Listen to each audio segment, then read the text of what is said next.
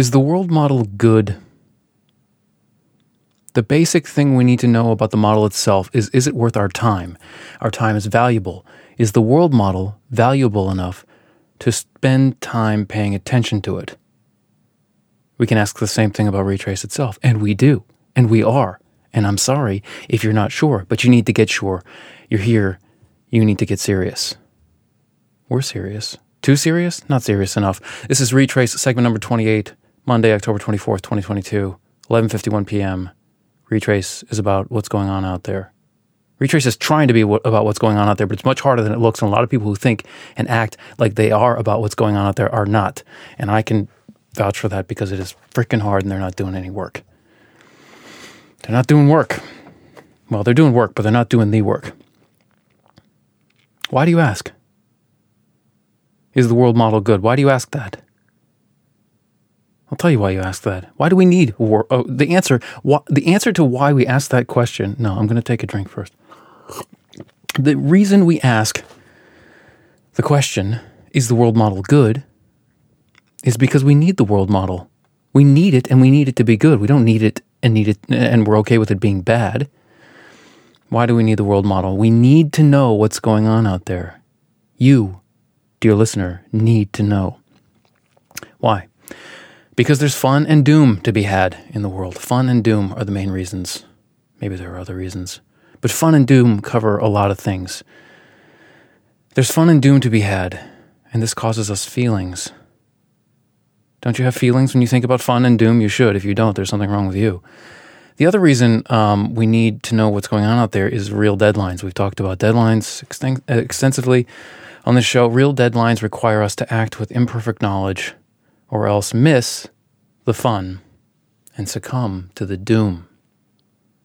Okay, so that's why we need to know what's going on out there. Why do we need a world model? Why do you need a world model? Just go around and look, because it's complicated. The world, it's hard to know. It's hard to know what's going on out there because it's big. Out there is big, and big things with a lot of stuff in them tend to be complicated. So the question we're asking tonight about the world model, whether it's good, is how would we know if it's good? What the heck does good mean? Try it.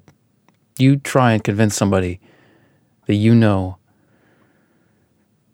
what good means. I mean, it depends on who you're talking to. Some people are more easily convinced than others, but I'm not, and you shouldn't be. All right, enough. Enough with the lead in. What is good? We want to know if the world model is good. What makes anything good? This is hard. This is hard stuff. This is deep philosophy. I went at it today, and I'm not at a loss. I've got a thing here. Like, we're going to end up with a model, a good model, a good model, which is to say a model of what's good that is good itself is good, that it is itself is good, right? Got it? Follow that? I came up with 4 things. So how do we know if the world model number 4, and we're on world model number 4, that 4 has nothing to do with the 4 things. How do we know if world model 4, which is currently the latest one, how do we know if it's good? Well, if good has more than one meaning, we're going to have to talk about the different meanings of good. But I just want to interject here a little bit that G.E. Moore, the philosopher, says that it can't be defined, that it's sort of a primitive. He says that in Principia Ethica, which I haven't read, but I've read enough about, and I read the analytical table of contents, and well, that's the thing I'm going to get into is this. Okay, we'll talk about that in a second, what that analytical table of contents reveals. And skipping ahead, the analysis is a tar pit, as with other things, as with the world model itself, or the world. It's hard to know because it's big and complicated. Back on track. Here are the 4 things I came up with. The 4 meanings, or at least the most obvious 4 meanings of good that will tell us whether or not our world model is good, or anything that Retrace has to offer is good. The first one is the good as in right. Like, that's the good, right thing to do. Moral and ethical good. How should we understand this? It's like it's something like the caring about the doom of others, which in our world model terms is micro, partial, and individual threat modeling of others. and the other level, the higher levels of local, which is your group, and then global, catastrophic risk, global threat modeling. Those sort of already automatically care about the good of others, or the doom of others, I should say. But it's not morally good because it's sort of automatic. It's sort of self-interested caring above a certain level. This is sort of a technicality, but just if you dig into this stuff, you're going to find this technicality, and I just want to address it. Okay, so maybe when we talk about moral and ethical good, we're talking about caring about the doom of others. We could be talking about Schopenhauer's conception of compassion, his two fundamental problems of ethics. The first one, or the second, I think it's the second one. Again, like these people, these philosophers, they've just reached me. I'm not a scholar of this stuff. I haven't studied them deeply. Schopenhauer, I like what I've seen of him.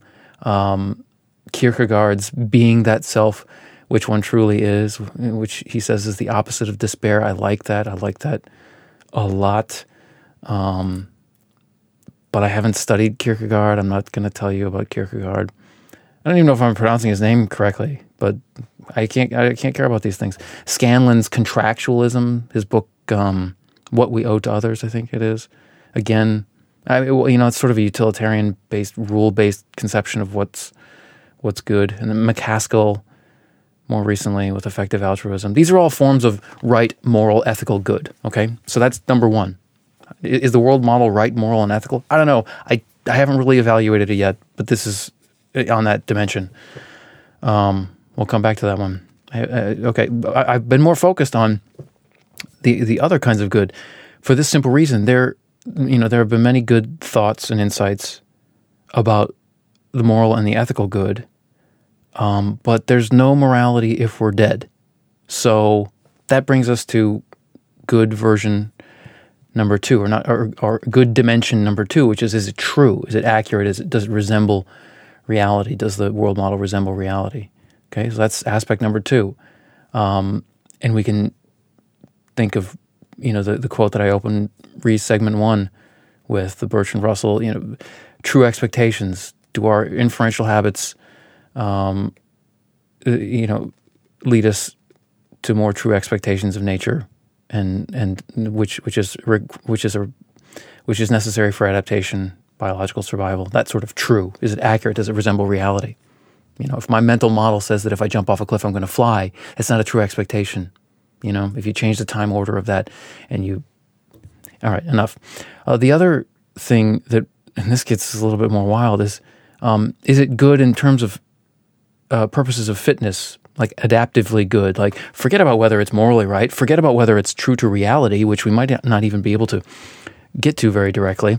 Does it help us achieve our goals? Is it good in the sense that it's fit for purpose? If we want to achieve survival, if we want to thrive, we have goals. Is the world model good for that?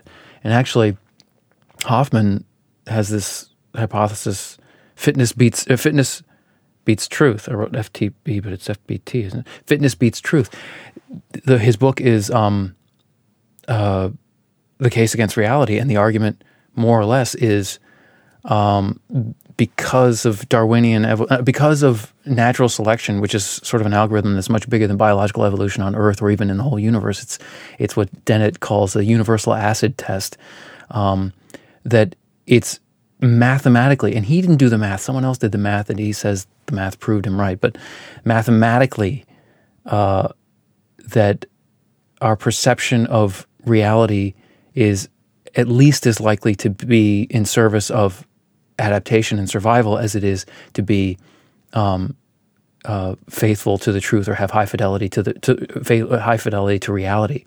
It's like the way we perceive the world is not at all necessarily connected to how the world really is, but it is all 100% connected to what makes us more fit and better at surviving.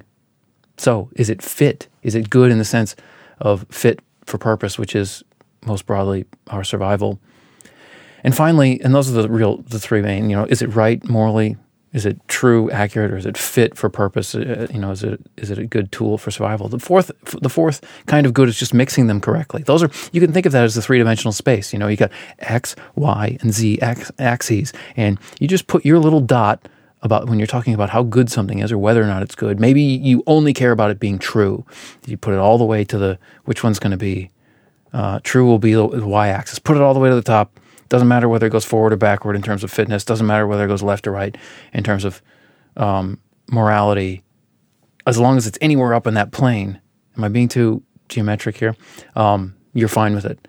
But really, most people are going to want to place their dot somewhere in that little three-dimensional space. That's the mixture. Do we get a good mixture? Is the world model a good mixture of being morally right, faithful to reality, and fit for purpose of survival? That's what I've got. Those four things. Three plus the mixture of the first three, which is the fourth one. The problem with, and I call it RTFM, right, true, fit, and mixed. RTFM, read the effing manual. RTFM, right, true, fit, and mixed. That's how we, what is that? That's a model. That's a good model.